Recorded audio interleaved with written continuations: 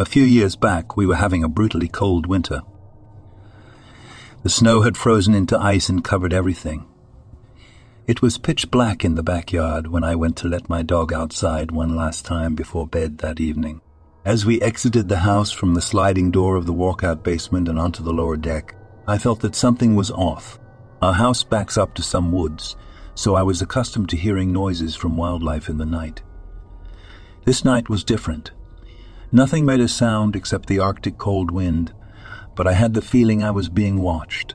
The entire time my dog was in the backyard, I looked around nervously, expecting a coyote or other predator to pop out of the tree line. My dog did his business, but afterward stopped and stared at a corner of the woods until I got creeped out and called him back inside.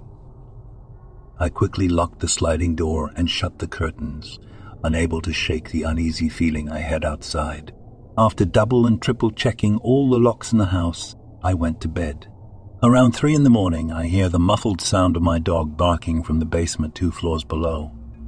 I got up, stumbled down 3 flights of stairs, and found him standing at the basement sliding door.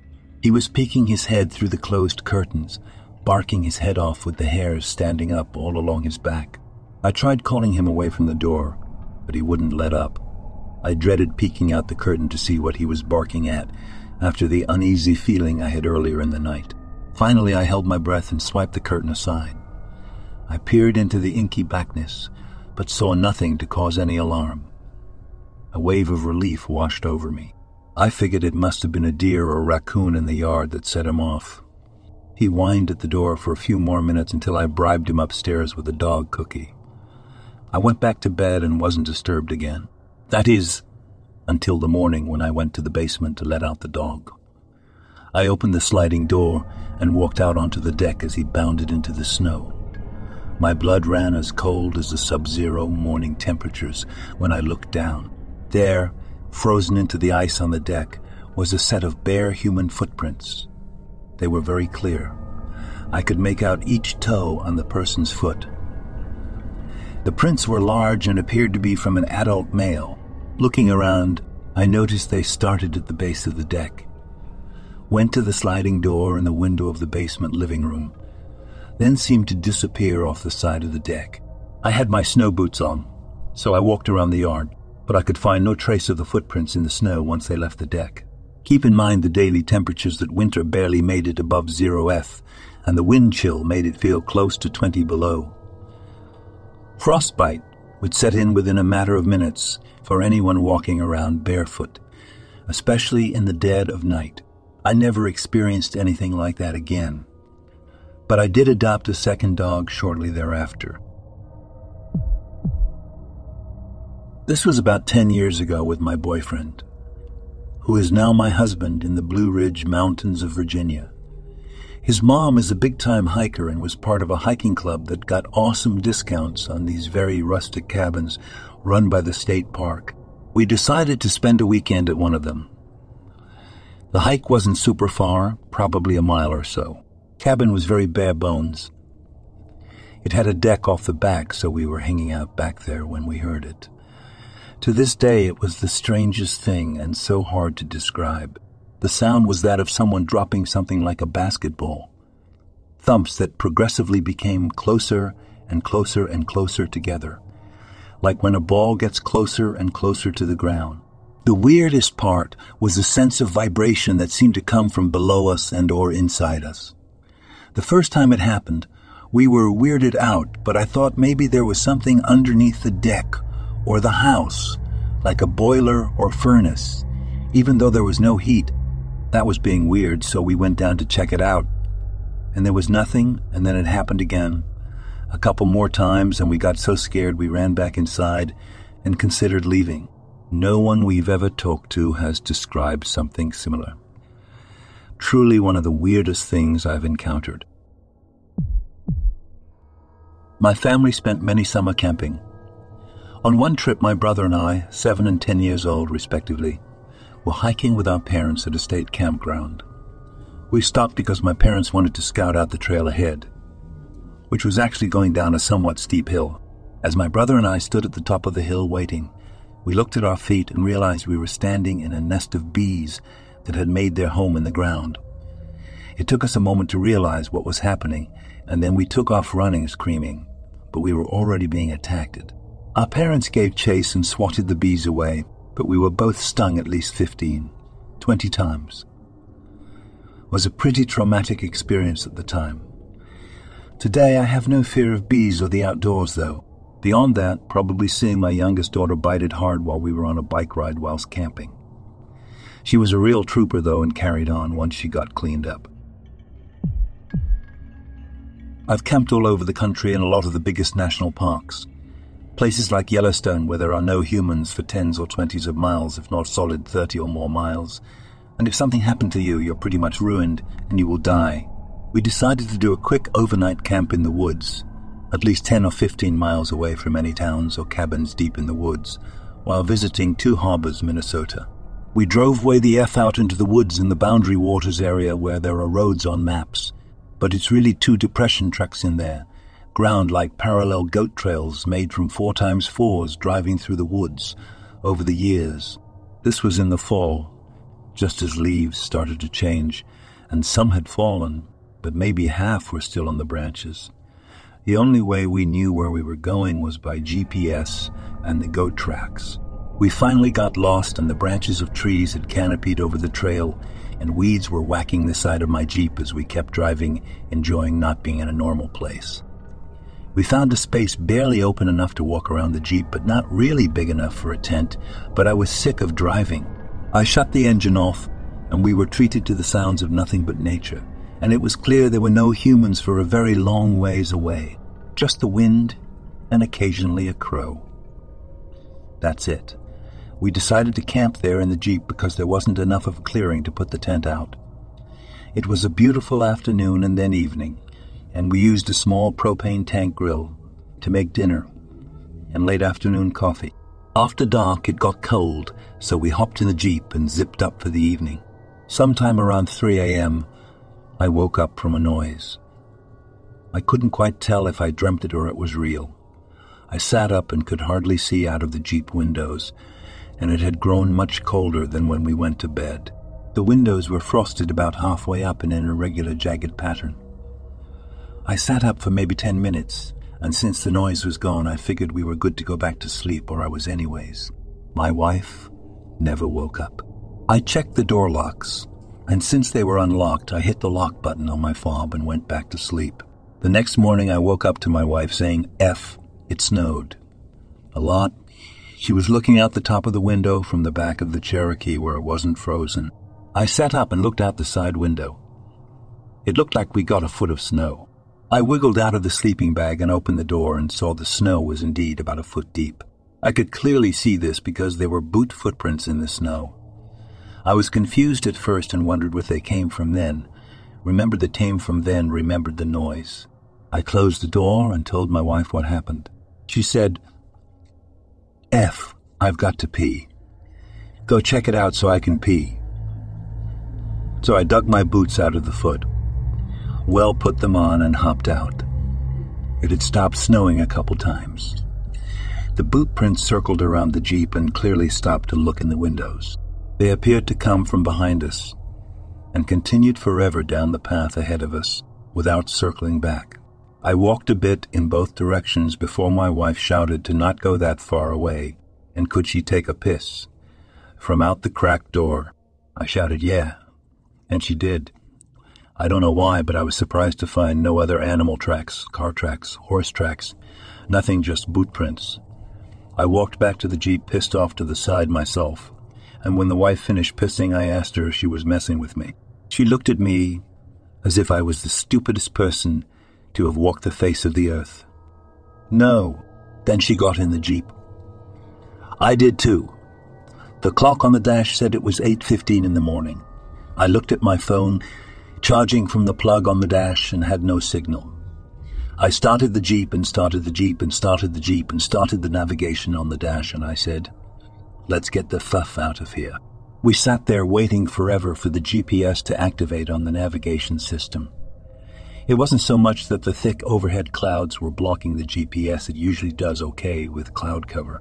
It was the fact that we had a billion trees leaning over the road like a heavy snowed-on canvas, bouncing the GPS away combined with the weaker GPS signal from the clouds. At least that's what I thought. The map just did nothing and was blank. Eventually, I set a hit and put the Jeep in four-wheel low, turned it around, and followed the path of the boot prints that were behind because I couldn't see the twin goat tracks that made up the road the night before, and it was hard to tell where the trail led other than the boot tracks. It was slow going because of the higher snow, and the front of the Jeep acted as a plow. Eventually, the boot tracks faded away. I guessed it was because the boot track maker had been walking while it snowed and it stopped snowing halfway out to where we were in the woods, which is why we could follow 6 or 7 miles back through the woods. Sort of like driving backwards through time, if you get my meaning. Anyways, it meant he had started walking or continued to walk while it snowed in the darkest night in the woods, in the middle of ducking nowhere before stumbling on our Jeep. The GPS came back on not long after we got to the end of his trail, as the canopy of trees got further back from the goat tracks, and we were relieved to see the wooded goat tracks, and we were relieved to see the wooded goat trail became a gravel road, not much further down the way. Plus, it was much easier to drive on the gravel road, as there was already one set of tire tracks in the direction we were going. Still not sure how long the boot tracks stood outside the Jeep watching us that night, or if the noise was him opening and closing the unlocked door, or just walking around outside the Jeep in the snow. That's the creepiest thing I've experienced. I love camping. The more remote, the better. One night I was camping in northwest Alabama near a small river but up on a hill away from the water. It was a nice level spot with a huge oak tree above and a thick layer of leaves below. I set up my tent and fixed a sandwich, then settled in to watch the stars for a bit before falling asleep. The tent flap was zipped, but it was a small tent, so my head was up against the fabric on one side. I had carefully built a fire pit about 10 feet from the tent with a small fire that was gradually going down to ashes. I woke up with something trying to bite my head through the tent. Whatever it was clamped down just enough that I could feel the teeth as they raked across my skin. The tent fabric kept it from getting a good hold of me. Now I'm a person who reacts to danger by going all-out aggressive, so my response was to let out the deepest, most guttural growl of my life. Whatever it was, noped out of there so fast it left skid marks in the leaves. I'm kind of glad it left, as the only weapon I had was a kitchen knife. I got up and threw some wood on the remnants of the fire and stoked up a good blaze, then sat in the tent reading until dawn. I am a park ranger, responsible for keeping the peace and ensuring the safety of all visitors in the national park. It was a beautiful day in the park, but little did I know that I was about to have the encounter of a lifetime. It was a calm and peaceful day in the park until I heard strange noises coming from a nearby clearing. I cautiously approached and was shocked to see a large, Bigfoot-like creature. I had heard about these creatures before, but I never expected to actually see one in real life. I immediately called for backup, and within minutes, a team of park rangers arrived on the scene. We were all in awe of the massive creature, but we knew we had to act quickly. We tried to get as close as possible to the Bigfoot, but it suddenly became aggressive and started attacking us.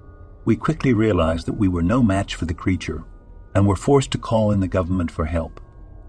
A team of government agents arrived, armed with advanced weapons and technology, but the Bigfoot was still too powerful. Despite their efforts, the creature managed to escape into the wilderness.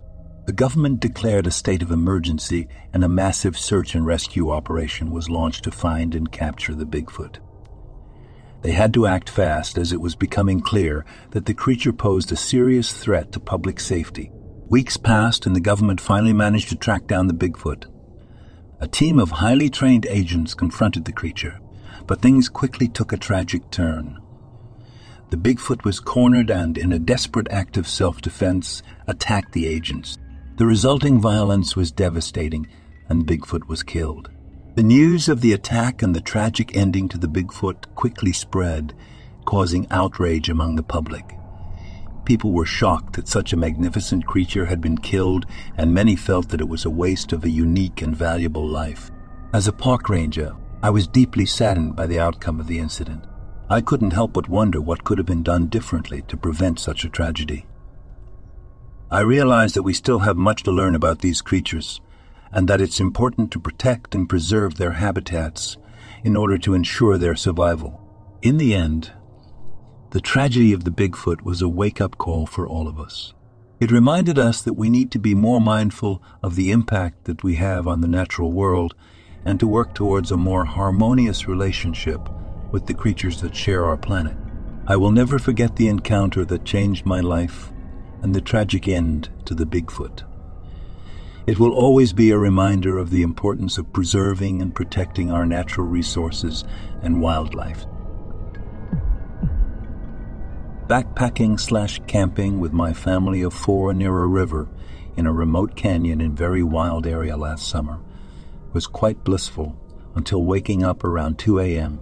to a very distressing sound. We were sleeping in our hammocks.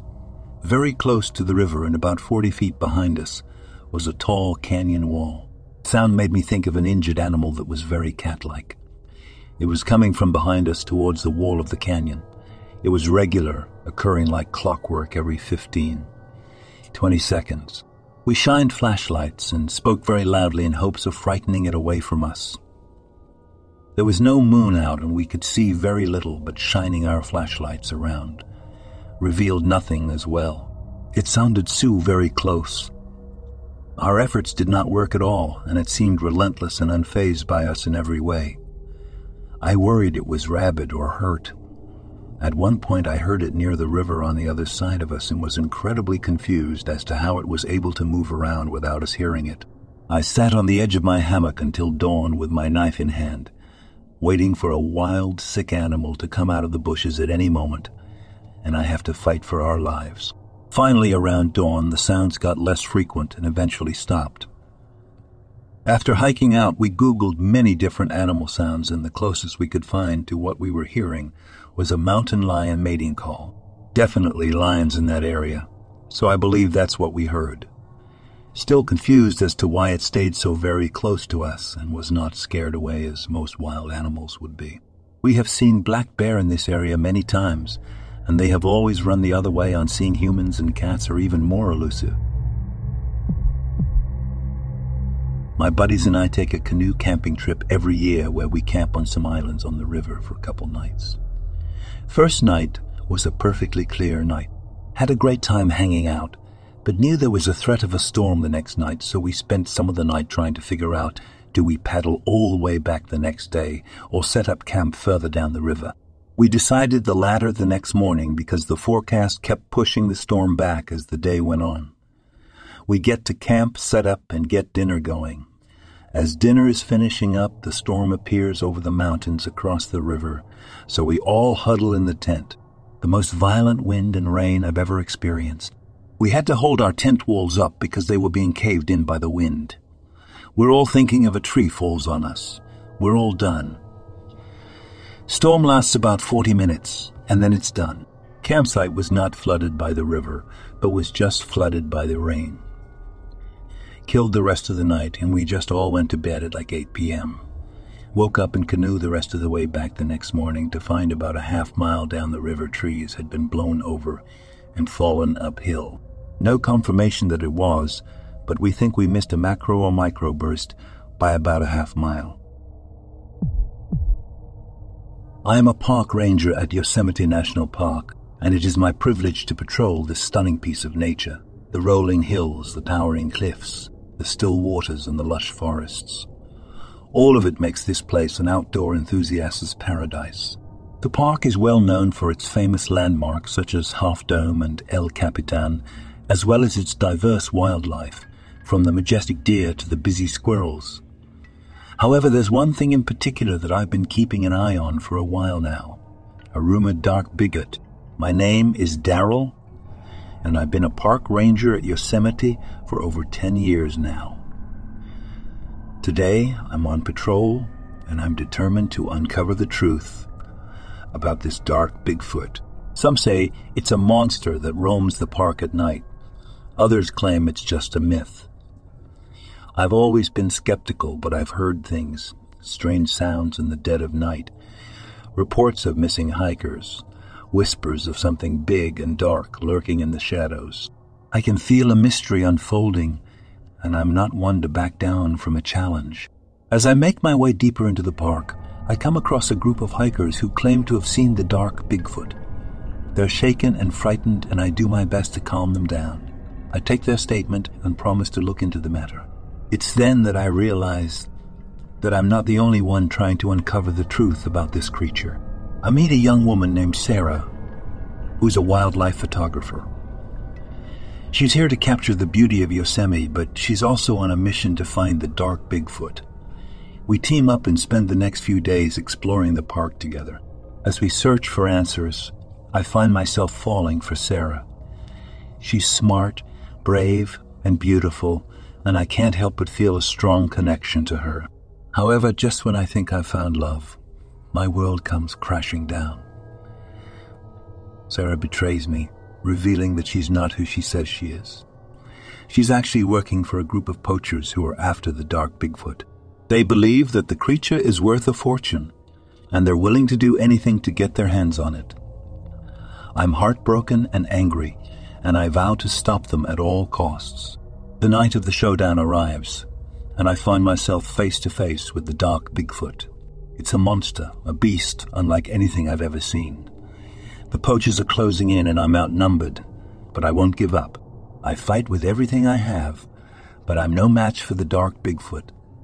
In the end, I pay the ultimate price, but I'm at peace knowing that the creature is safe and that Yosemite will remain protected. As I take my last breath, I see Sarah standing over me, tears streaming down her face.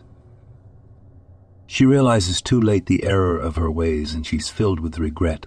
The dark Bigfoot disappears into the night, taking its secrets with it, but I hope that one day someone will uncover the truth about this mysterious creature and continue to protect the beauty of Yosemite National Park. When I was 15, my parents made the decision that they wanted to build their own farmhouse in the southern pasture, doing away with the mistakes our old house had, and improving on a few concepts. I, being the mountain boy I was ecstatic. I no longer had to drudge half a mile to my trap line, a mile down, a mile back, and a half a mile to the house, and get ready for school. Trap line would be 200 yards from my front door. All big projects start somewhere, and ours started with water. See, we always had problems with iron water at our old house. It stained everything, changed how food tasted, and God forbid you had anything white. So Dad borrowed a bulldozer and an excavator off of a friend for a few days, built a sturdy road down to the bottoms, and dug footers for the house. But first we had to see if we could get a good well on the property.